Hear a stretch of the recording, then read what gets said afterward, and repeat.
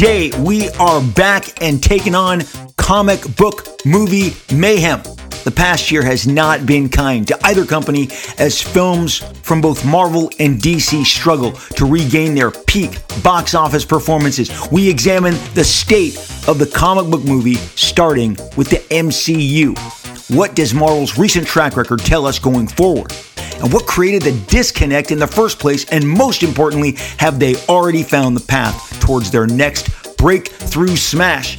It's a topic so big, it's going to take 2 parts to tackle. So let's get to it. Comic Book Movie Mayhem, Part 1, on an all-new episode of Robservations.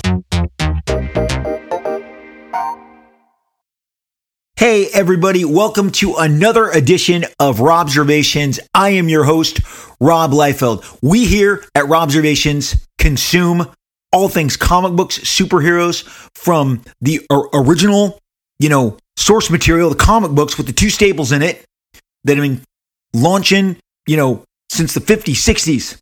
The stuff that was the bedrock of everything that you're really experiencing right now. And we catapult that all the way through to movies, television, streaming, toys, video games. We cover all of it. I have covered this, with this show, I have covered my own obsession since I was a wee lad pulling these comic books off the spinner racks, but they become so much more than that, right? They become just giant shelves upon shelves of toys at your big box store, at your Walmart, at your Target. They've become, giant menus all to themselves on these incredible streaming platforms. Max, Boom, the entire DC library. You've got Disney Plus, just umpteen titles, stuff that goes back to my childhood. Spider-Man and His Amazing Friends, the 1980 cartoon, 1981 cartoon that was on, I believe, NBC when I was a kid. So all the way to the big, giant blockbusters of today. We're going to get to those blockbusters. We are definitely going to discuss movies and current trends today because it's time. It's time to look at everything that's going on around us because, boy, there are a lot of tea leaves to be read, a lot of signals being sent. And I love this stuff. I love discussing this stuff. And it's time to kind of put it all on the table. We're staying current. We're staying modern. We are staying of the absolute up to the minute moment today. I have returned from a spectacular time off. Haven't talked to you guys in about 3 weeks. And it has been just great to get out and travel with my family and see new places, new things, and get inspired. As I left and ran to the airport to catch our flight, I was scanning the very last page of the September issue of Deadpool Batter Blood number 4. Number 5 comes out in October. The 4 is the penultimate chapter of what we've got going on, and I just had the very best time putting that together. Didn't want to carry any of that stuff with me. Wanted to only be working on issue 5 and stuff that was beyond. So put that to bed, got it out, scanned it, sent it to my incredible team.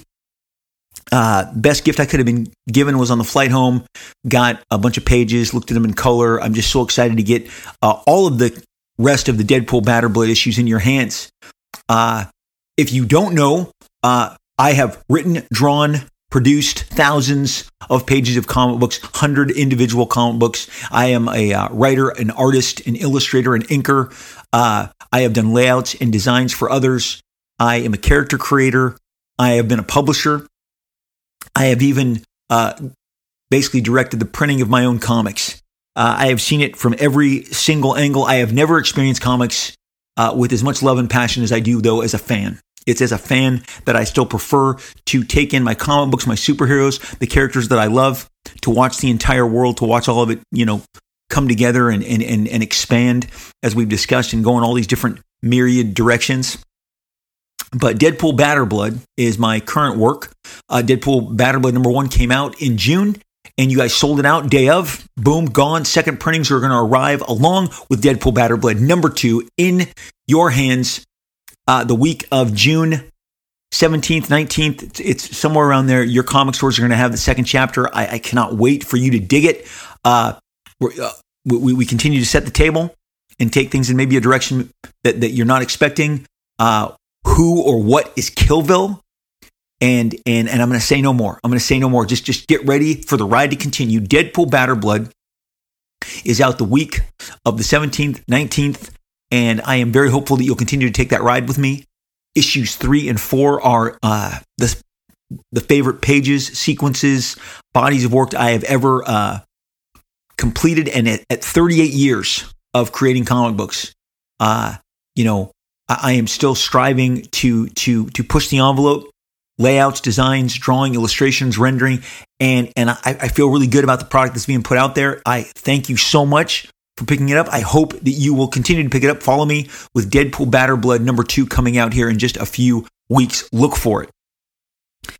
I missed talking to all of you. I very much missed being away from the mic and having that connection that we've made. I appreciate all of you so much. And normally, I wait till the end of the show. I'm going to change it up a little today. I wait till the very end of the show to read your reviews that you leave for the show. And again, they are so appreciated. I cannot tell you how much I appreciate the fact that you are, going to a keyboard, whether it's on your phone, your iPad, whatever it is, and you are leaving a review of any kind for me. I am so appreciative of you.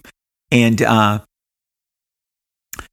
this very kind comment, review, positive support for the show comes from a handle called Dagger Hand. Dagger, as you would spell dagger, and hand. So Dagger Hand. He gave the show 5 stars. Appreciate it so much. Said, amazing comic book historian. I grew up reading Rob, and now I am amazed at how much he knows about the past. I just listened to the 2001 podcast, and I went to eBay immediately and bought the Treasury Edition.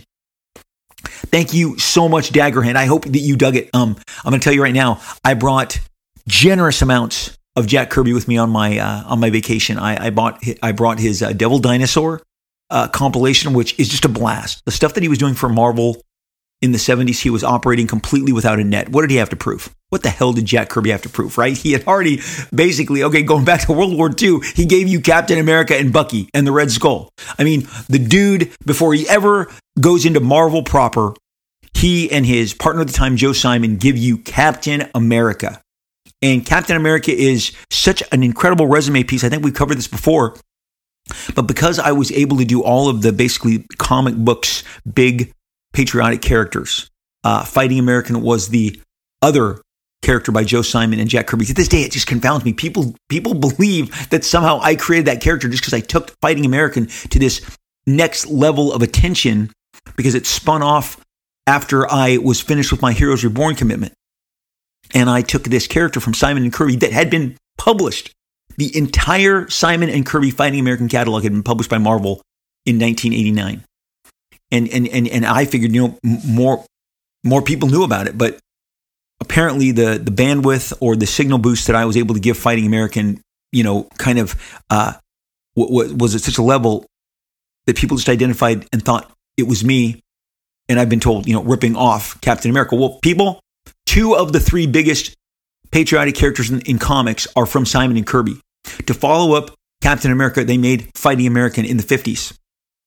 I did Fighting American. I've done a best-selling run on Captain America. What I was always also able to do was a run. Was actually just it ended up being a one-shot. I had really grandiose plans for it. Unfortunately, we just couldn't get our act together and figure out how to move forward.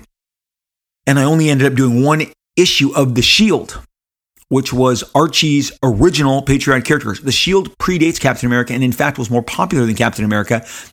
Archie tried to diminish Captain America in the beginning and gave them a threat of a lawsuit and a legal cease and desist in the way that they were using the actual shield, because the original kind of more rectangular, more triangle at the top shield that Captain America had to be changed because they felt it was infringing on Archie's The Shield character, who was the one of the top-selling comic books, and certainly the best-selling patriotic character. So just a little bit of comic book history. The circular shield then came about as a result of that threat, and I got to be honest, I think Simon and Kirby may have taken it so personally that they poured even more of their efforts into it, and they moved Captain America to the upper echelon, outselling Shield and becoming as we all know, the premier patriotic character. It has been the great honor of my career that I was able to do Fighting American, Captain America, and the Shield, kind of the big patriotic, trifecta that it were. And so again, Jack Kirby, two of the three giant patriotic characters in comics, in the history of comics, because certainly people in the 50s and the 60s were very appreciative of what Fighting American had to offer. And when I, did bring back Fighting American in the late 90s, it sold, we sold out, we sold huge. The momentum on that was tremendous. Well, so you're Jack Kirby, you got Captain America. Then you're making stuff with DC, Challengers of the Unknown. You're doing romance comics. You're doing sci-fi comics with the great Wally Wood. You're doing comic strips. Then you team up with Stan Lee, and you produce a generous amount of the Marvel Universe. And so then you get Fantastic Four, you get Avengers, you get all that stuff, right? Then he goes, when he's, not happy with Marvel, goes to DC, New Gods, Forever People, Mr. Miracle, Commandy, Demon, OMAC. Just amazing. Jimmy Olsen, The Losers, just a phenomenal. Some of my favorite stuff he ever did. He was really in sync, I think, with what he saw in his mind and what he wanted to put on the page. When he comes back to Marvel in the 70s, he has nothing to prove. He's doing 2001. He's doing Machine Man, which is a spinoff of his work on 2001. He's doing Devil Dinosaur. He's doing it's the Bicentennial, which I've said before. If you're like, what's the Bicentennial? It was a big deal in the United States of America. It was on network television. The news covered it. There's still a giant dam off the Riverside Freeway that you can see the residue of the paint. They painted it over, made a giant American flag, and put the spirit of 76 guys with their drums and their flutes. It was a big deal, the celebration of 200 years of the United States of America, the Bicentennial. 1776 to 1876 to 1976. It's a big deal. The Bicentennial was a big freaking deal. And Jack Kirby comes back to Captain America, and he crushes it. It's such incredible fun work. He's also doing Black Panther at the time. But I brought all this stuff. I brought so much of the 70s Jack Kirby with me on my vacation, and just consumed it. I stuffed a bunch of other rando comics that I wanted to look at and consume, because I just love to be on the road, whether it's in a hotel, whether it's at a villa. Well, we really take our vacationing as seriously as we possibly can, and I just love breaking out those books. I would put the books in my backpack if we had a day trip to go to a different destination, just so I could, while in the car, pop out Devil Dinosaur, pop out some of Jack's 2001 work, his Captain America work, his Black Panther work. I had it all with me because it's inspiration. I want that inspiration. I want to be unlocked. I want to be excited visually while I'm on the road, and I did, and it was great fun. But while I was gone and doing all this comic book movie madness, maybe we'll call it comic book mayhem, comic book movie mayhem, broke out. And I find that there is one very specific through line that we're going to get to. And it does speak of quality, but it also speaks to what I believe is fatigue. But it's not fatigue of superheroes. It's not fatigue of franchise. It's just fatigue of quality. That's really what it gets down to. But I'm going to dive a little bit into some of the numbers, the most important numbers I've recorded. I'm going to share that with you. But you got to go back to when Marvel broke out, when Marvel completely broke through. We'll eventually do an entire dedicated year to 2008. It's 2008 and 2012. I've discussed it here on the show. They are incredibly important years in the regards to the building of the both the Marvel and the DC cinematic universes, or maybe the lack of building of them. But certainly when Robert Downey Jr. is Iron Man in 2008, and again, it's not something I haven't referenced here before, but that just blew up. That just took off. It surprised people. But 1 year prior, the seeds were planted with Michael Bay's Transformer film. You're like, what are you talking about? No, the technology, the smoothness, and the sleekness with which those Transformers came on screen. They were incredible. They blew us away. I took my two boys. I had never watched a Transformers cartoon, ever. That was, I've covered this before. I was dating. I was a teenager. I was into girls.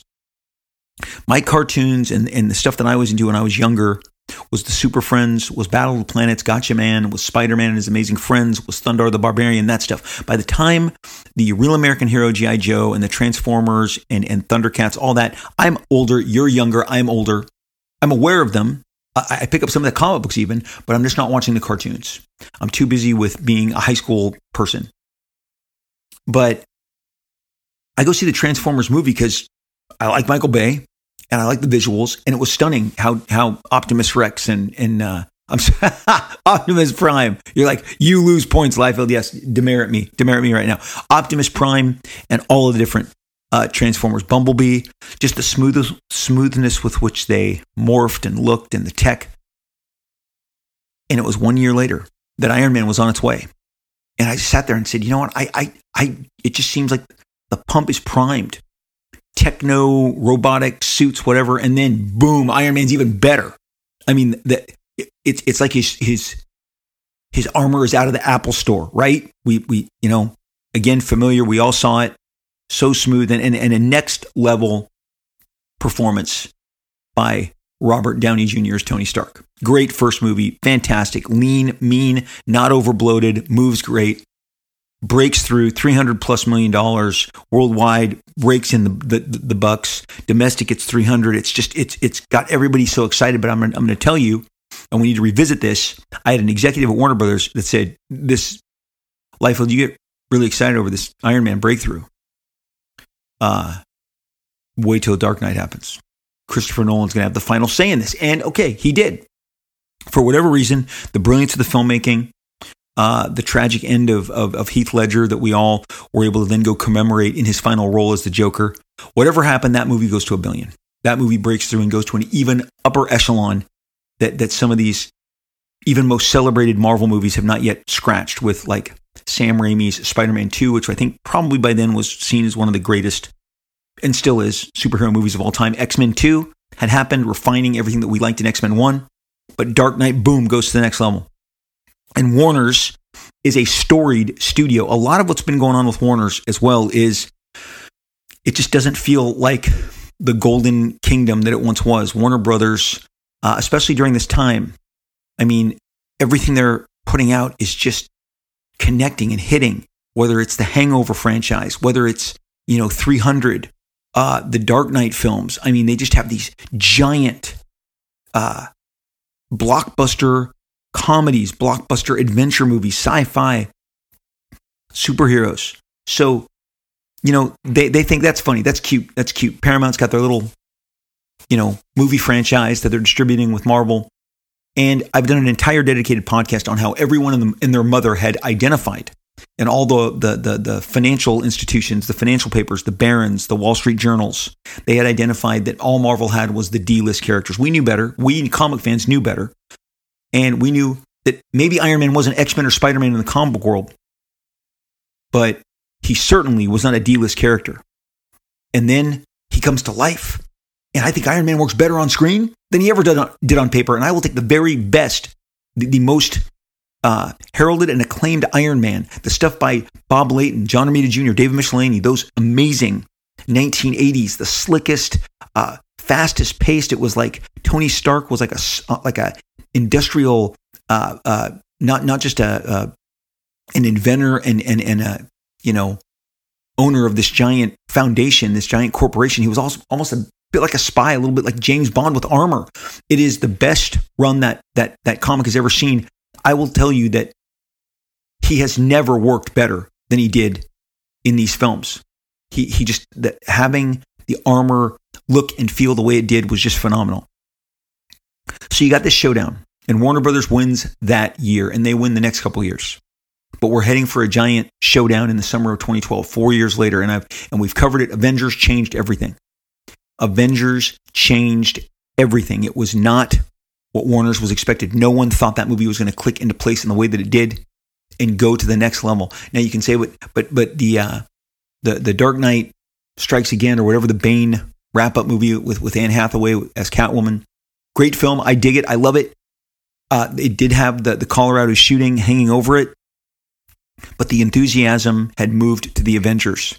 Shinier, brighter, more action-packed, more compact, in terms of basically bringing all these superheroes together. It was a brand new level of entertainment and a brand new level of appeal. I mean, you're like, okay, so they got superheroes, but we got a team here. We got a team of superheroes. Bottom line, you had a team. You had a team. It was no longer solo characters. It was, we got a team. I mean, Thor, Iron Man, Captain America, Hawkeye, Black Widow, Hulk, all working in unison. It was something that I've never seen that before since my youth, and the audiences of today, the kids of today, I know at the time my kids were 12, 10, and 9, and it blew them away. And it was like, I've told this story of being in the line at the Coffee Bean Saturday morning, and the literally late 70s, early 80s couple that was rushing to get their coffee because they had to get to the movies. And I'm just, they're literally right in front of me in line. And he goes, we've got to get good seats, I just can't believe we're going to see the Avengers. And I'm like, wow, this has got crossover appeal. Wow. So that's when everything shifts. Marvel takes the narrative. And in case you're wondering and you need a quick revisit of all those numbers, well, hey, that's what I'm here for. Because it gets really interesting now. Now, again, just domestically, in the United States of America, the Avengers outgrosses Dark Knight by almost $200 million. It comes out to be about $180 million. But it's $623 million to $448 million. That's the difference between the Avengers and the Dark Knight Rises. So I believe that a shooting in Aurora, which was tragic and was terrible and definitely affected the opening weekend, is enough to put a $200 million distance between those movies? No, the excitement level, it really at that point wasn't about Dark Knight, it was about Avengers. The excitement, the repeat business, the sense of awe, and oh my gosh, I can't believe what they pulled off here. And again, if you go back to the year before, in 2011 with Captain America and Thor, both those movies did like 150, 160, 170. Like both of those, one of them's got 150, one of them's got 170. You figured, well, if we put all their grosses together, Iron Man, Cap, and Thor, you're still going to get a movie that's in the $500 million range because Cap and Thor on their own had not achieved the same levels as Iron Man had. So there were some reservations that putting them all together, is that really going to work? Well, guess what? It worked. So Avengers grabs the excitement. Something to think about too domestically. The Hunger Games is number 3, and the Hunger Games is only $40 million behind Dark Knight. The difference between Dark Knight and Hunger Games is much closer. The difference between 2 and 3 than the 180 million separation between Avengers and Dark Knight. Now, globally, you get an even bigger separation, and Dark Knight isn't even number 2 when we go to worldwide for 2012. The Avengers is $1.5 billion. $1.5 billion for the summer of 2012 for the entire year. Number 1 movie of 2012. Number 2 is not Dark Knight, it is Skyfall. Skyfall, the really what is most people's, it's not mine. Mine is Casino Royale, but most people's favorite of the Daniel Craig James Bond movies came in with $1.1 billion. So that's $405 million behind the Avengers worldwide. Avengers 1.5, Skyfall 1.1 billion. The Dark Knight is at $1 billion. $1 billion. And right underneath Dark Knight, the original Hobbit movie is at $1 billion, just separated by not a whole lot. So your 2 and 3 and 4 are kind of, close. They're separated by 20, 30, 40 million each. But boy, it's 400 million between the Avengers. Again, it became about something, not against something else. Dark Knight, great movie. Skyfall, great movie. The Hobbit, the curiosity was there. But the Avengers is now the champ. They've got the juice. The next year when Iron Man 3 does $1 billion, you go, the echo is there. Marvel has the mic. They have the control. The year after that, 2014, with Guardians of the Galaxy busting out, that movie busts out, and that truly could have made the argument for C or D-list character because most people had never heard. And I'm going to tell you because I was there, because people always ask me, and yes, since 2009, I was involved in the Deadpool movie. I can tell you that with great confidence. I was summoned to the Lauren Schuler Donner, who was the primary producer on the X-Men movies up until that point. I was summoned up to her office. We had a meeting. It went two and a half hours, breaking story. What should we do? They acknowledged they grossly misused Deadpool in Wolverine Origins, but they wanted to take advantage of the talent, the appeal, and the entire presence of Ryan Reynolds as Deadpool. We started breaking story, villains, girlfriends, secondary characters. I was part of all of it. They found these great writers, Rhett Reese, Paul Wernick, boom, off to the races. Then I was part of the different pursuits of the directors. Finally, boom, Tim Miller. Tim Miller brings me in, great guy. It's so exciting to watch this come together. Let me say, first, foremost, on behalf of all the talent that wrote and directed the movie, I had nothing to do with the writing and the directing of the movie, but they brought me in as the voice, as the creator from the very beginning, and I was treated spectacularly through all of this. But through all of this, again, there was roadblocks. You guys know the footage that got leaked at San Diego in 2014. Okay? That footage, it still took another year and a half for Fox to push the button. What put it over the edge was Guardians of the Galaxy. The president of Fox, the president who ran everything, Jim Giannopoulos, told me, Rob, Guardians went a long way in deciding the fate of us going forward with Deadpool. There was an uncertainty. The previous president did not believe in any aspect of Deadpool, the character, the talent behind it, none of it. He just didn't think it was there, even after the test footage that was literally done. They're filming that Deadpool test footage at the same time Green Lantern is in theaters. You're watching Ryan Reynolds as Green Lantern in the summer of 2011, and they are filming at Tim Miller's Blur Studios. They are filming the fight in the Escalade that went on to become, the leaked footage. There was great resistance. I'm bringing this up to go back to Guardians, that a talking raccoon, Rocket Raccoon, a talking tree, Groot, Star-Lord, all of them. They're just Gamora. None of them were known. None of them were well known. They truly were the most obscure of all the characters. And James Gunn, brilliant script, brilliant direction. It is, to me, the absolute best of all of them. The best of the trilogy. Just electrifies people again, just amplifies the excitement. It's almost like, what can Marvel do wrong? They can't do anything wrong. Everything is just hit. People are digging it. Winter Soldier. Guardians of the Galaxy. This period is a very exciting time for Marvel, and they have taken control of the narrative. And the 2013 launch of Man of Steel, which, again, in 1 week, in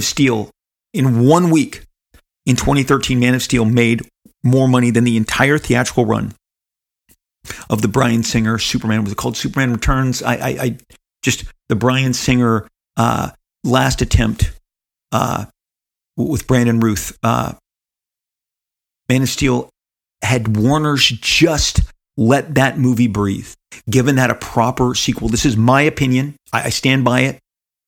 But they felt like crap. We thought we would catch some of that momentum. By momentum, they meant billions. They thought, now we're doing Superman. We've got Nolan's on board as either helping write the script, supervise the script. He's on as a producer, working alongside David Goyer, working alongside Zack Snyder, and they got impatient. DC gets impatient, and that really sums up so many of their missteps during that time.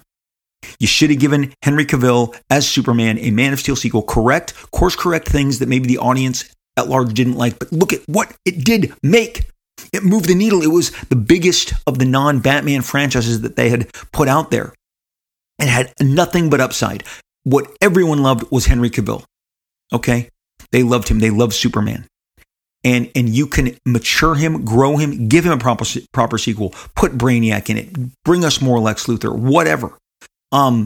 Just get there, continue to have faith, as Marvel did, in launching Thor, in launching Captain America, in building these franchises, in doing an Iron Man 1, in doing an Iron Man 2, and then putting all the pieces together to get to something like Avengers. It cannot be underscored that the lack of patience that particular Warner Brothers regime had is semi the reason that we are in this conundrum that they currently find themselves in. And believe me, they are in a conundrum. But I don't need to tell you anything that you don't already know. We're just discussing all of this because it's your point of interest, and it is most certainly my point of interest. I try to stay away from this because there's all sorts of different voices that give you their perspective. But I'm just culminating again. What some of the missteps, some of the advantages, some of the different pole positions that happened as each universe either rose or failed to rise. So Guardians of the Galaxy is now just all the buzz. And I also believe, now I know that that this next movie that we're going to discuss, it wasn't a result of Guardians of the Galaxy. It was already in development. They already wanted to get it off the ground. It would have gotten off the ground even sooner. But it ran into its own number of obstacles and roadblocks. Marvel had been developing Ant-Man, okay? Now again, we are definitely in the C-level list of characters. Now, I've been collecting comics since 1974. I know what the comic books that move the needle, I know what those look like. I know what the comic books that sold well for both companies, I know what the titles were. I know the comic books that were limited in their appeal and the ones that couldn't hold their own series because they couldn't hold the attention of the reader, of the fan. But like Iron Man, Ant-Man as a movie had great upside. Even though the character was not in the A or B category, I would definitely put Ant-Man in the C level again. But I'm sure that at this point, they're looking at Guardians of the Galaxy. They're looking at what they've done with everything in the Marvel, universe up until that point, and they think this is a no-brainer. So in the late 80s, for those of us who were in our late teens, Honey, I Shrunk the Kids with Rick Moranis, and its subsequent sequel, I think that's called Honey, I Blew Up the Baby. But Honey, I Shrunk the Kids took the, I've been seeing people shrunk. There was TV shows, little people, running around, and it's a great special effects. It's a great special effect to pull off, whether it's with practical or now with computer graphics, to shrink people. And I'm sure Marvel said, we have a superhero who we can go to the well that made those Honey, I Shrunk the Kids. Because Honey, I Shrunk the Kids was a breakout hit. Giant, huge, family, blockbuster. Nobody really saw it coming, but it is, and to this day, if you go see Honey, I Shrunk the Kids, you'll have a great time. It's a great movie.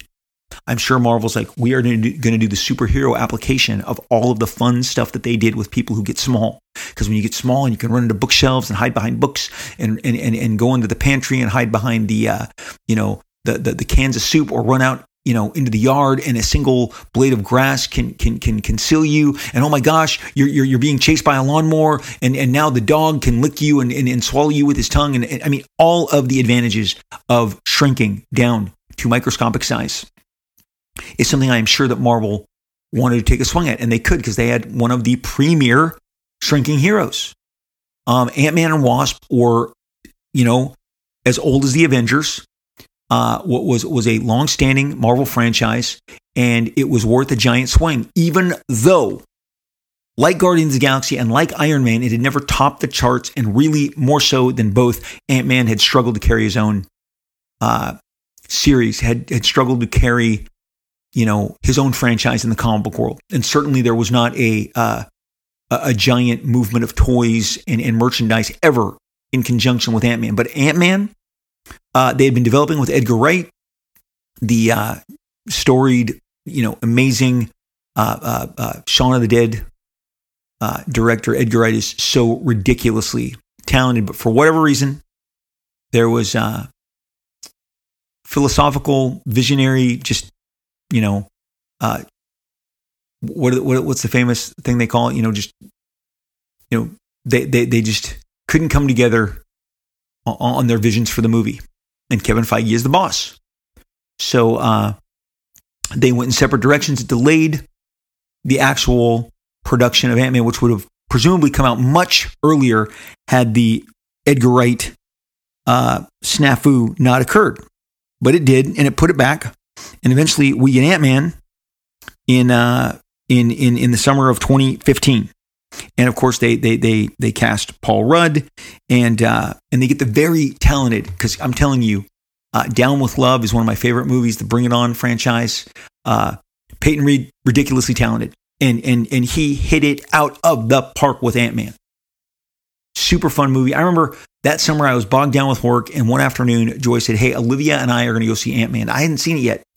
They went and saw it on their own, and they came back and said, "Rob, you are going to love it. It is such a great time at the movies. It's such a great cinematic experience." And of course, I saw it a few days later, and I was like, wow, this movie just rocked. It crushes. I also truly, really enjoyed Ant-Man and the Wasp, the sequel, I thought that had a ton of great stuff, and again did capitalize on the long-standing cinematic history of depicting, microscopic people. I mean, down to even when you're talking like Inner Space with Dennis Quaid, Martin Short, and all the different, like I said, the TV shows that I watched in my youth that depicted microscopic people. And just for the record, those shows, Land of the Giants, World of the Giants, stuff that I saw in repeats as a kid, again, dealing with small people running around. And again, in terms of like practical, they'd have balls of yarn and bottles that they could stand next to, right? And then there's that Twilight Zone episode where all the dolls are in the trash can. I mean, there's some great stuff to be taken from microscopic or shrinking people. And so Ant-Man capitalized it. But here's the deal. Guardians of the Galaxy was one thing. Now, Ant-Man is quite another, but it succeeds. It does well. It doesn't do as well as any of the other Marvel movies at the time, but it does very, very well. It gives them hope. People love Paul Rudd. He's so charismatic. His depiction of Scott Lang is fantastic. But this kind of signals where we're going. All the time this is going on, the giant X-Men universe is still over at Fox. So is the storied Fantastic Four franchise, as is the entire Spider-Man franchise over at Sony.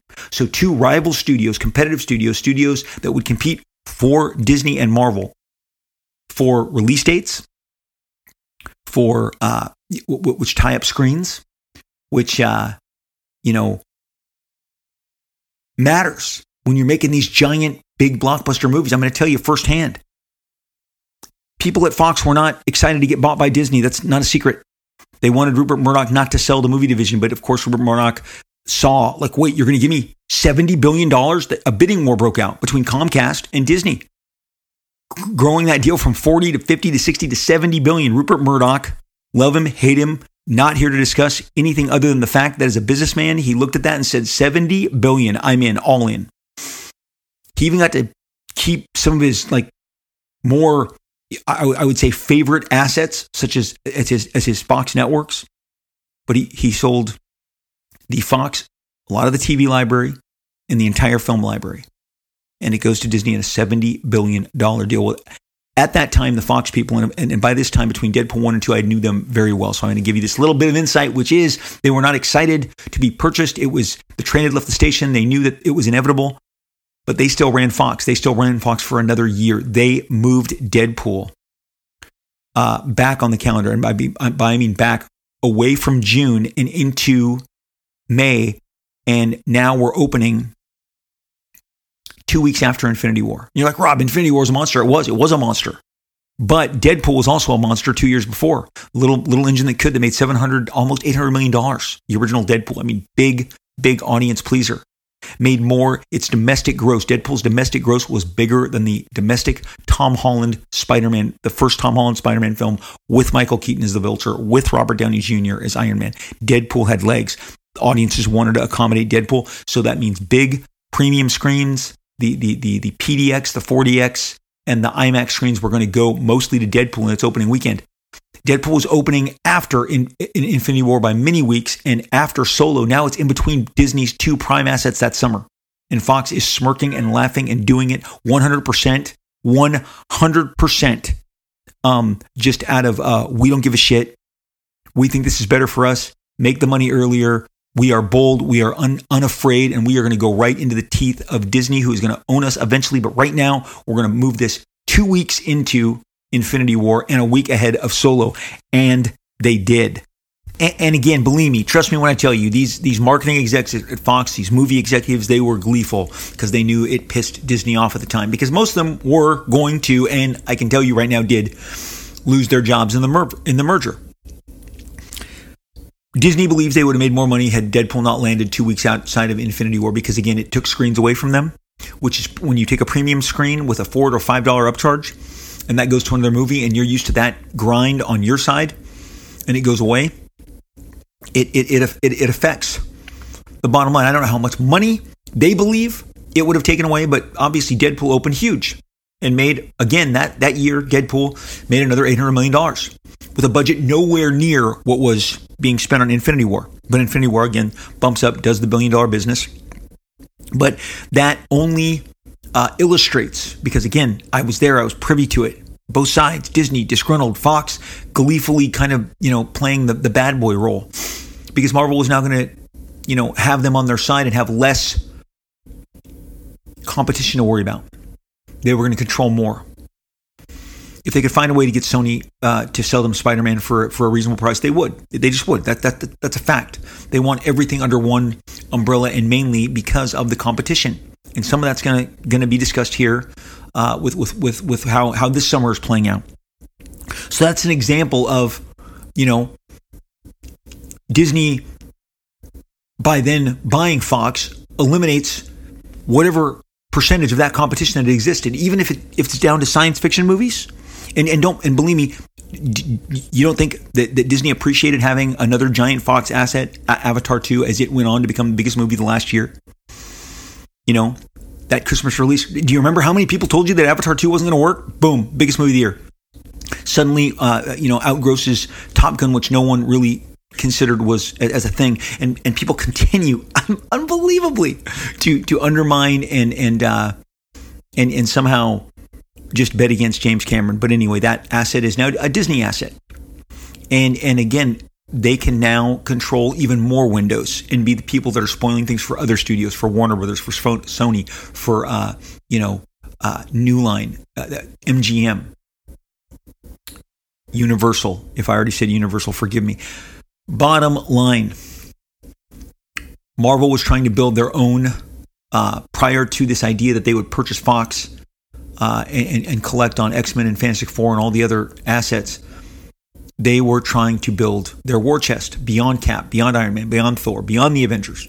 Now Guardians of the Galaxy, now Ant-Man's got a spinoff. Of course, we know Black Panther became a cultural event on top of being a really cool movie. It became a giant, explosion. But it's right after this incredible in-game experience, which was phenomenal. We all loved it. It was a communal experience for all of us. But it did, in effect, achieve an ending of sorts. I was told by an editor I did not care much for over at DC Comics at one point that every time you finish a storyline, especially you finish a giant crossover, you have given people an off-ramp. You have given them an exit that they can say, well, that satisfied me. And especially if it's as satisfying as it was in regards to something like an Endgame or, and I've talked about it, while I didn't love it, there's no doubt that audiences worldwide loved the wrap-up of Return of the Jedi, the original trilogy. And so when they say goodbye to Star Wars with Return of the Jedi in 1983, it was like, well, okay, we were satisfied. We loved seeing the Luke Skywalker story, seeing Luke and his friends battle the Empire, get the best of them, redeem Darth Vader, whatever. Endgame was incredibly satisfying and put a bow around so much of what Marvel had been building towards for all those years. So now you go next phase. Well, to Feige's credit, he's like, I can keep doing this. I can keep making, some of these obscure titles, but interesting concepts. I can do this. I can make these into movies. Boom. Greenlight Shang-Chi. Greenlight Eternals. Greenlight Black Widow solo prequel movie. Greenlight Ant-Man 3. So I keep going back to like consistent franchises, the ones that sell again and again and again. Batman for DC now has roughly 20 books a month that it is the face of. Somewhere in the Batman family, whether it's 5, 6 dedicated Batman, a Batman medieval book, 2 Robins, a Nightwing, Batgirl, Catwoman. You see where I'm going with this. X-Men does the same. X-Men has 15, 20 titles that they commandeer. It's a giant best-selling franchise that Marvel depends on. Spider-Man, back in the saddle, top franchise for Marvel Comics. Commands multiple issues, giant franchises. What has not been able to duplicate that is Black Panther, is Ant-Man, is the Eternals, is Shang-Chi, is Iron Fist, is Daredevil, some of the cool stuff that we loved on Netflix. And then there's this portal of Disney Plus that I'm not going to get deep into, but we all know there is an animal there that has to be fed. That is a beast. That is a churn that needs product, which has come in the form of Ms. Marvel, in the form of She-Hulk, not in the form of Wolverine, and not in the form of Spider-Man or some of the A-list titles. There are A-list franchises. There just are. Can you turn an obscure franchise into an A-list title. We've seen it with Guardians, and we've seen it with Ant-Man. But in regards to Ant-Man, it just ran out of gas sooner than later. I'm not, and Bob Iger, who has come back to helm Disney after leaving for a few years, has said maybe some of these movies don't deserve a third franchise. Doctor Strange, a solid B-list character, enjoyed his movies very much. The second movie felt more of a universe movie than a standalone Doctor Strange movie. I think we can all agree on that somewhat. I really enjoyed the original Doctor Strange. I thought it was incredibly character driven, like Iron Man and Captain America were character driven. The best of those franchises were character driven, less than universe or multiverse or whatever, an interconnected tissue driven theme. The character-driven stuff works. It worked with Chris, with the Chris Nolan Batman movies. It worked with those Sam Raimi movies. It worked with the best of the X-Men. It worked with Deadpool. It worked with Iron Man. It worked with Captain America. Look, the character work done in the Guardians movies works. But here we are in post whatever phase it is. You're like, life of this phase 4, phase 5. Honestly, my head is spinning. Again, when you start accounting for the Disney Plus aspect and how those feed the system and maybe serve to somewhat distract in the best case scenario, maybe they build up. WandaVision certainly, I think, helped the Marvel brand overall. I'm not sure that all of them have, but WandaVision is the best case scenario. It took a big swing. It was artsy. It was innovative. It was clever. And it was very successful and commercial at the same time. And that's when you go, wow, everything came together to work together for the better good for the commerce and the art. But when you're putting that much product out, I'm not sure that that's possible. Captain Marvel, the Brie Larson, Carol Danvers standalone movie, I will go on record as believing it definitely benefited from being wedged in between Infinity War and Endgame. It had connective tissue. It became kind of a must-see chapter. The chapters, we can't miss the chapters as the chapters of each story were unfolding. It definitely became part of the serialized storytelling building towards Endgame. But since then, mixed results. Shang-Chi, Eternals, Black Widow, Ant-Man, the fourth Thor, Doctor Strange, all fall under some successful, some mixed results. And then you get to Guardians 3, and that's where I want to dwell for a minute. Guardians 3 started out the gate. The news reports were like it's not doing Guardians 2 business. But look, here's the deal. Really, movie theaters, in 2021, they were coming out of it. They were Free Guy was a hit. Great movie by Sean Levy and Ryan Reynolds. Just a fantastic effort. There were different solos, singles and doubles being hit by the studios, but there wasn't that one giant blockbuster until last year. 2022 Top Gun just blew everybody away. And look, at the end of the day, we as a audience have consistently, historically rallied to our cinematic fighter pilots, whether it's Will Smith in Independence Day, the original Top Gun with Tom Cruise, or then the legacy sequel that is Top Gun Maverick. Packed him in for months and months and months.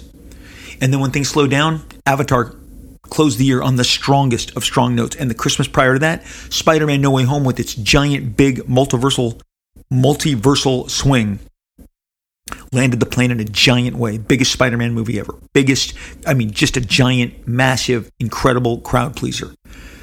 But again, that's a co-production with Sony. That is not a wholly Marvel-produced and Disney-distributed movie. Sony has a great deal of say and a great deal of financial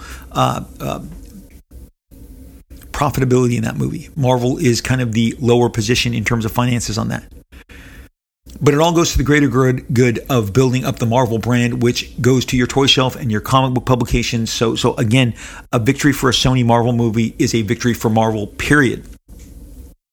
But so we've gotten into basically some of these, I would say, lesser known, and I'll stick with more obscure and definitely not A-list characters. And we've had them for a long time, and we haven't had a diet of so much of what we demand and we want, and that is the top franchises. Avengers is cooling off. We are trusting that that's coming back. We know that's coming back with the Kang Dynasty and I believe Secret Wars, or I believe that's the other Avengers movie. But we want X-Men. We want Fantastic Four. We want the big dogs to hunt. And the public is getting, I think, a little antsy. I think you'd agree with me. I think we can agree on that one point. The public is getting antsy. we want the A-list material, the stuff that has for 30, 40 years been associated as the top, the very best. Prior to the cinematic universe, X-Men had cartoons. X-Men had hit comic books. X-Men had hit toy lines. Fantastic Four had hit comics. It was the number one team franchise for Marvel for a decade. It had spin-offs. The Thing was as popular as Wolverine in his own day. There was toys. There was cartoons. Multiple years of cartoons of Fantastic Four, of X-Men. X-Men was the top-rated Saturday morning cartoon forever. It connected. It was huge. It's coming back. There's going to be a sequel. It's going to be on Disney Plus. Of course, we're all anticipating it. It's been delayed, but when it lands, it's going to be incredibly just consumed with a fever. So this summer, Guardians 3 lands. It's not doing Guardians 2 business, but then something happens. It just legs out. It has those wonderful legs that just keep chugging week in, week out. Maybe people didn't make it their first priority the weekend it came out. They caught it the second priority. It had an incredible hold. James Gunn stepped up. Everyone had kind of a mixed feeling. Some people I heard talk about how it wasn't the depiction of Adam Warlock that they wanted. I don't think that really determined the box office success. I think people are just slowly continuing to get back to movies. And what we're looking at right now at this moment is, if we go back in time and we study the box office for these Guardians movies, the information is fantastic. Guardians 1, the surprise of 2014, did $773 million. It did $333 million in the United States. It did $439 worldwide, for a combination of $773 million. Huge for a movie with characters that nobody had heard of. 3 years later, you get Guardians 2. It explodes, blows those numbers up. It literally adds $100 million to its final tally. $863,756,000. I mean, $863 million and some change, and 756,000. I mean, that is monster. In the United States, it did 389, so it went up almost 50 million. Overseas, it went up another like 30 million. So it really it added just shy of $100 million. That movie is on. Guardians was not a fluke. It burst forth. It expanded. People really enjoyed that movie. It got that all important spring window launch that Marvel likes to put, like that late April, early May. We're looking at Guardians of the Galaxy Volume 3. Do you know where it sits? If you look back, are you surprised to learn that it's $837 million? It's $837 million. It keeps chugging. It is 27 whatever million dollars behind Guardians Volume 2, which obviously is a different world. We didn't have the pandemic. We didn't have these habits that we form where people like myself are actually more at home with these giant luxury recliners that I've invested in, and the big screen 4K screens. I mean, I love my home theater. You love your home theater. And some of you are going to say, my home theater is on the run with me in my pocket in terms of my big giant phone or my big giant iPad. I've seen it. I have kids. I know. They don't always want to come down and see things on the big screen. They want to see it, in their room, and less are they going to the movies. My own son, who I talk about all the time, never ever missed a Marvel movie, and up till now he has not missed one. He is still going, but he confessed to me, 23 years old, in the business world now, private sector, making his own money, has his own place. He says, Dad, I'm semi losing interest in some of this stuff, and the DC stuff alone, he is peeling away from. He is losing interest. As for Marvel, Guardians is the bright shining star. It is the bright shining star that tells you that if you make it and you make it good and quality is there, and trust me, I remember the soundtrack to Guardians 3, fantastic, amazing. The final 30 minutes, everything's coming together, and then that final 5 minutes where you see the joy of the completion of this journey. Yes, the family's being fractured. I'm trying not to spoil it, but certain things are coming together. Certain things are being torn apart. And but there's joy in the completion of this journey. And James Gunn most certainly absolutely landed the plane with Guardians of the Galaxy 3. And the fact that it is within striking distance, and I believe by the end of the summer, it will match or exceed the gross of 2017's. Okay. I mean, 6 years ago, Guardians of the Galaxy 2. Okay. Now you're like, we're at Liefeld. It's getting the benefit of all those upcharged screens, the PDX, the 40X, the IMAX. Of course it is, just like so many others. But Guardians of the Galaxy, there it is, right there. Yes, Ant-Man 3 was seen as a disappointment. It didn't have the juice. It didn't have the whatever it was, the appeal to the masses. But Guardians brought them out. They loved it. It has performed surprisingly well. Right now, as I am giving you this podcast, Guardians of the Galaxy 3 is the number one movie of the summer of 2023. It trails Super Mario Brothers, which is a phenomenon, a giant celebrated video game movie that pleased the masses. But as far as the summer and the number 2 spot, we are looking at Guardians of the Galaxy. It is holding strong. Marvel still has the goods, still has, pole position in regards to being the preferred destination for moviegoers, for comic book superheroes on the big screen, cinematic, depictions of superheroes. 837 million. Do you believe, as I do, that it will catch 860 million? I do. It's not that far off, and it's still legging out. And even if it just gets close, and maybe Guardians ends up edging it out. But again, we are looking at an almost 100 million increase over the first one that everyone loved and adored. Marvel is in a good place, but that does not mean that they are completely safe. Again, the audience and the Marvel brand name became enough for them to go out and explore Eternals, and explore Shang-Chi, and explore Black Widow, and explore a 4th Thor movie, and a 2nd Black Panther. I mean, even with the tragedy that befell that particular franchise with the loss of Chadwick Boseman. But as we look to the future, right before I went on vacation, they determined that Deadpool would come out next spring, first week of May. And you look at it and you go, Deadpool, Wolverine. What's not to love? Ryan Reynolds, Hugh Jackman, finally together. Their YouTube announcement that they were going to do that movie late September of last year blew up the internet. Okay? I'm telling you. Now, Disney has very much asked me to not say anything, and so I don't. But I'm telling you, I think what interests moviegoers going forward is, does this movie matter? Does this particular movie matter? And I am here to tell you, yes, Deadpool 3 will matter. I believe it will matter. That is my safe. When I can look at the executives and say, look, I just said it was going to matter. I believe, my belief, Rob Liefeld's belief, based on the previous success of every Deadpool movie and every Wolverine movie, that this movie will matter. It will matter to you. It will matter to the public who wants to hear Ryan Reynolds be Deadpool again, who wants to see Ryan and Hugh have as good a time on screen as they did in their YouTube launch. I think Marvel was smart moving that up to the May position. It was going to be out like Thanksgiving of 2024. Now you're jumping again. People, look, if you count May, June, July, August, September, October, November, that's 7 months, 7 named months. You go, but in between, it's only 6 or so months. It doesn't matter.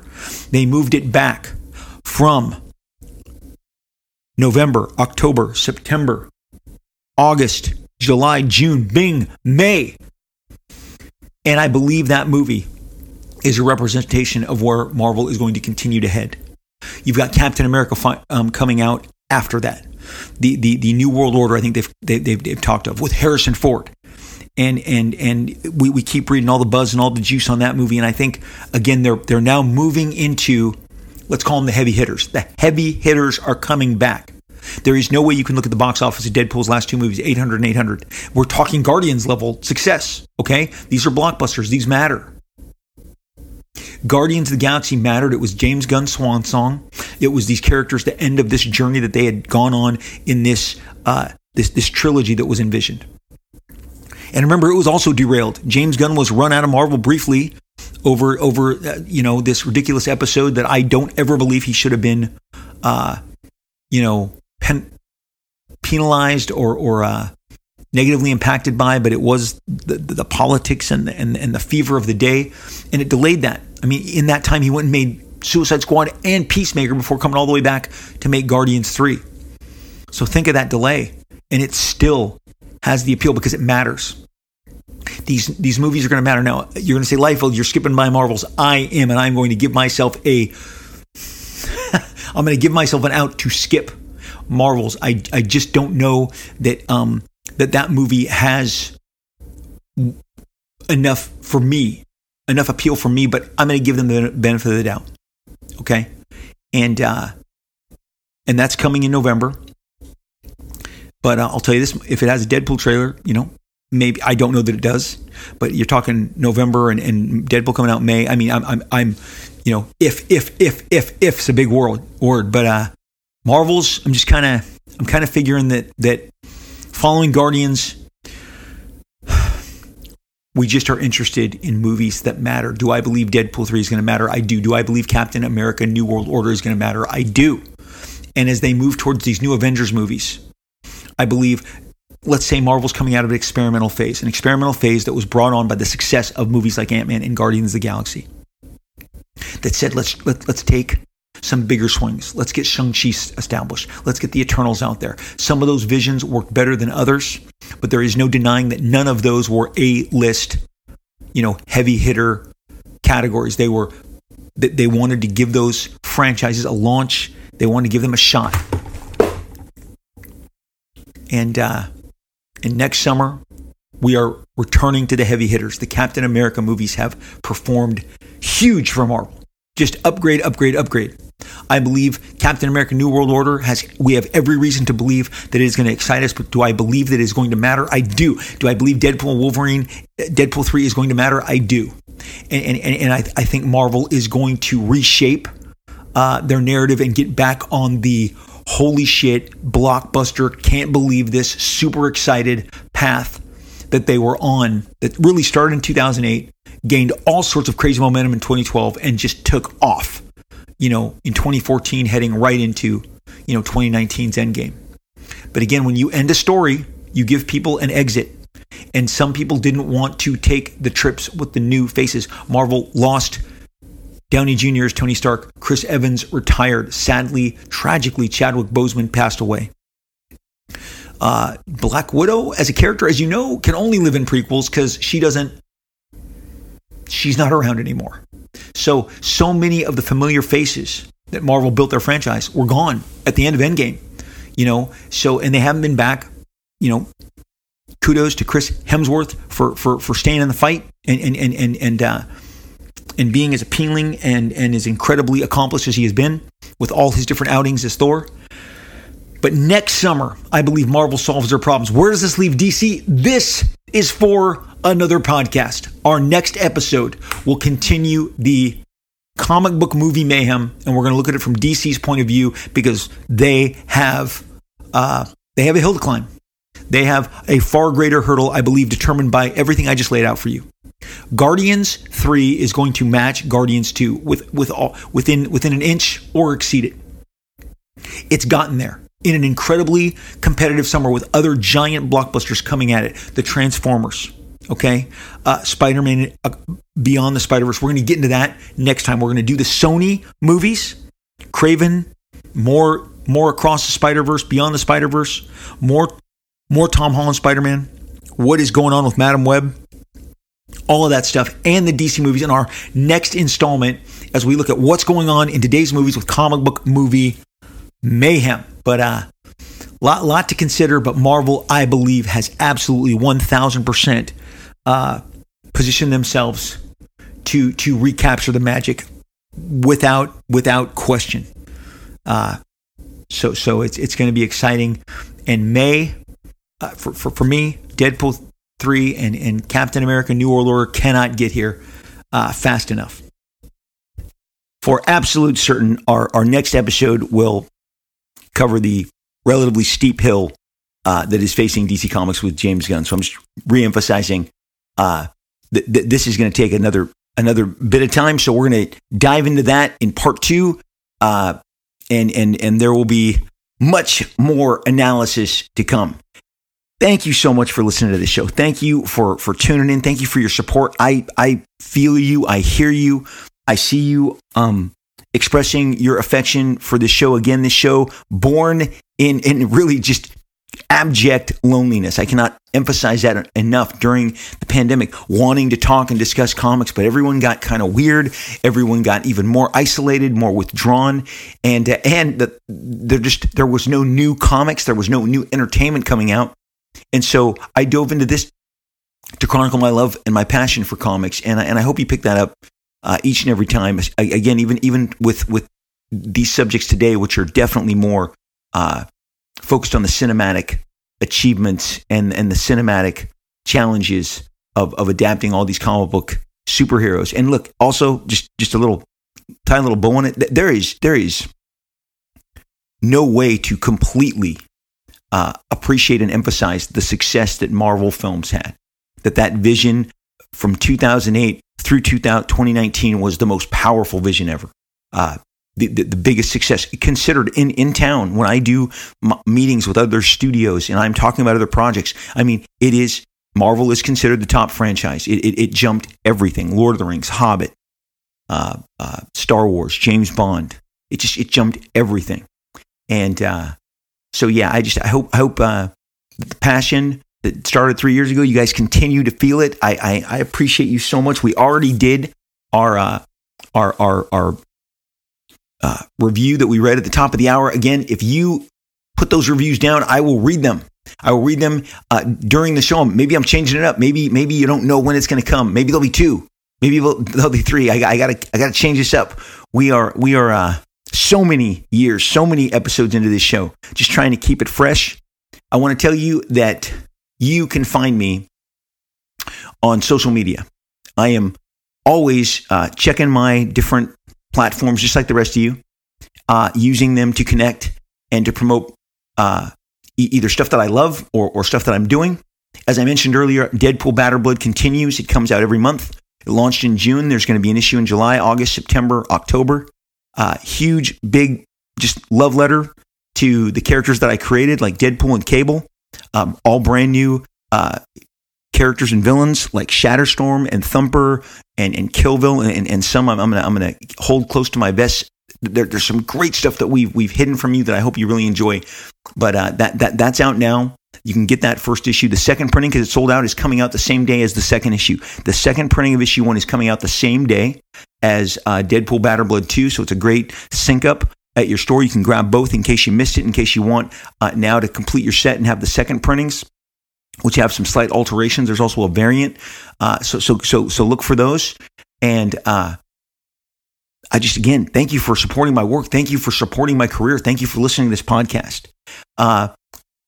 Those comics, whether it's Deadpool Batter Blood or anything that you dig, I should just segue before I continue on to the social media platforms. You can send those into CGC. You have about a few weeks left.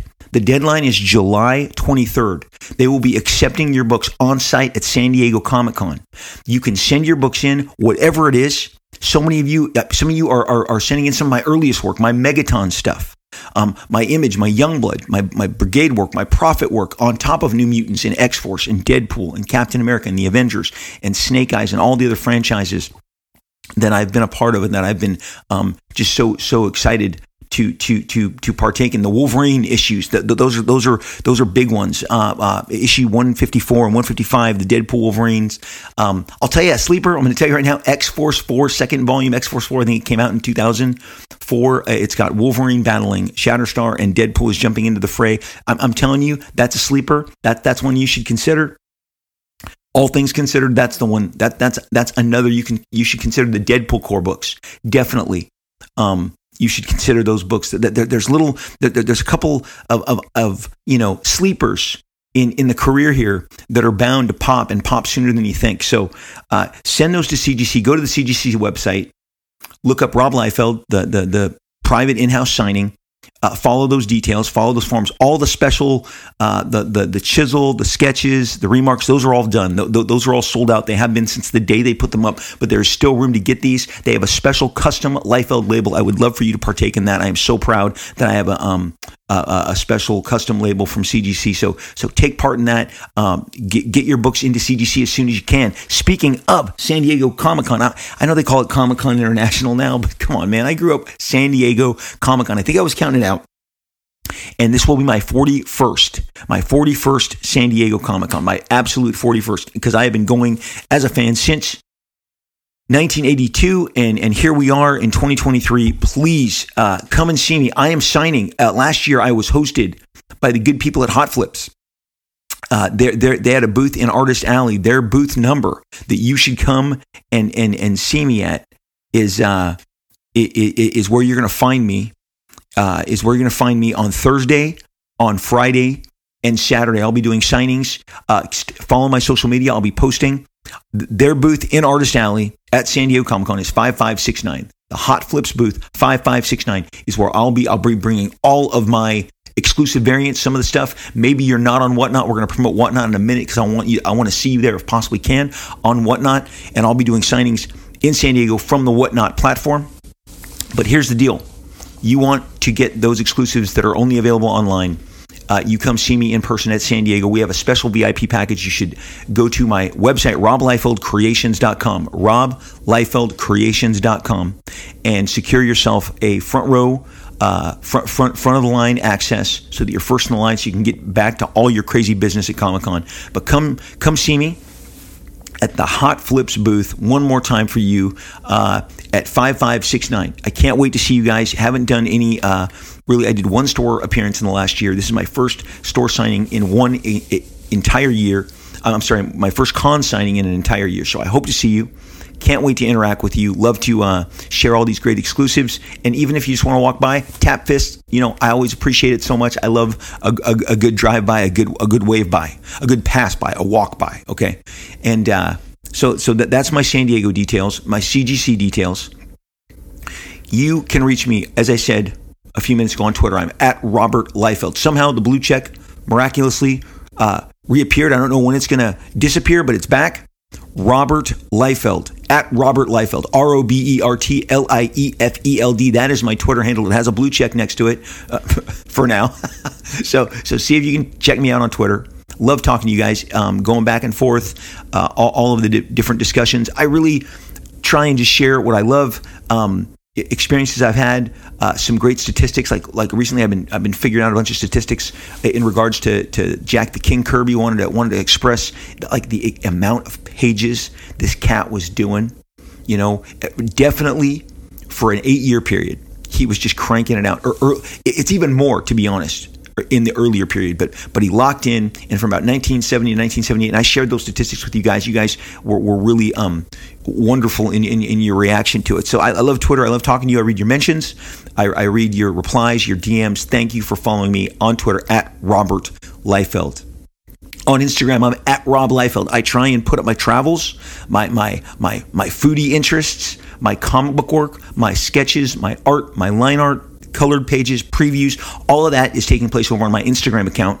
I'm at Rob Liefeld. I also am fortunate enough to have a blue check over there that verifies in both cases that you're really speaking to me. That is, for people like me, that's the because there's imposter accounts, and the blue check tells you that you are talking to the real deal. On Instagram, I am at Rob Liefeld. Hope to see you on both Instagram and Twitter.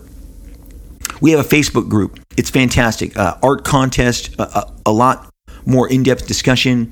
It's where so many of the discussions that we have here go deeper, further, back and forth, more pages of comments and picking each other's brains. That group is called Rob Liefeld Marvel Extreme and Beyond. It's a group that has 2 administrators. I'm one of them. The other is Terry Sala, S-A-L-A. In case you see his name, he may be, depending on what time of the day it is, the person that clicks you through.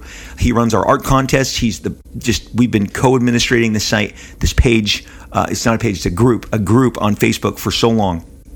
Please join the fun. Rob Liefeld, Marvel Extreme and Beyond. We're just having a blast over there. Love to see you pop in and join in the fun.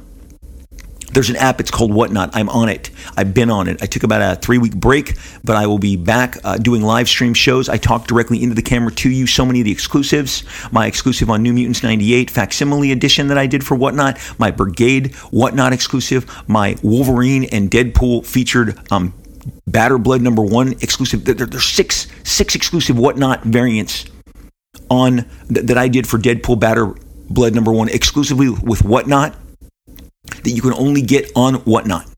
You go live. I am giving you uncut X-Force sheets, older comics, maybe something in the New Mutants or the X-Force run that you dig. Maybe a rare Snake Eyes comic, one of the Captain America's, Fighting American. We sell toys, pops, action figures, anything in my categories.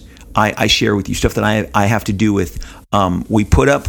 And while we are on the live stream, I share those with you to see if you're interested in them and you could partake and purchase them directly from us. We have a fantastic rating on Whatnot. Our shipping is unreal. But the bottom line, it's a great chance to hang. I love the discussion. We have a great community on Whatnot. And that's what it's all about. It's about community and connecting. And if there's stuff that you want to purchase from us, it's available while we are live. I generally go twice a week. So if you sign up on Whatnot, follow Rob Liefeld. And when I go live, It'll give you a heads up. I'll schedule a show. You'll get that notification, and you'll be able to decide if you want to join us. Again, I'll be sitting there talking into the camera the entire time. I'm a little more unhinged. People have noticed I'm nicer on the podcast because I'm doing this early in the morning, and at night when Old Man Liefeld gets grumpy, he's on Whatnot. If you want to risk that, join us on Whatnot. Follow me, Rob Liefeld. You get notifications when I do new shows. So let me see. We did San Diego. We did CGC. We've done all of these different social media platforms, groups, and whatnot. And so that's just all the different ways that you can continue to find me in between on this show. Thank you for promoting the show. The show means the world to me. I love talking to you guys. I love knowing that you all listen to it and you actively give me feedback. It is easily the number one discussion that I have with so many of you when I do see you out in the wild or at a comic store, or as I'm going to see you in San Diego. The one thing I've tried to always put forth at the end of each and every episode is because, look, we're all human. We all go through all of our different struggles. My wife and I we just celebrated 28 years of marriage. We have 3 kids, adult kids, 23, 21, 19. Man, we've been there. We've had those. We've had those hurdles and those, those challenges of raising a family and just living life in these crazy times we live in. So I just want you to know I am rooting for you. I hope that your spiritual, your mental, your emotional, and your physical well-being are the priority and are in good shape. I just mean that I want you to experience the least amount of stress, and the most amount of peace wherever you find that. And I always tell you, because I want to throw some humor in there, I do it obviously with a comic book, a graphic novel, an omnibus. I throw myself down on the beanbag. I have a number of beanbags, 3 beanbags in the Liefeld home, 2 upstairs, 1 downstairs. I drag the downstairs one in for the live stream all the time. And we hang out, and that's where you see me sitting on the big brown one during the whatnots. But I just relax. I read. I love reading comics. I love going back.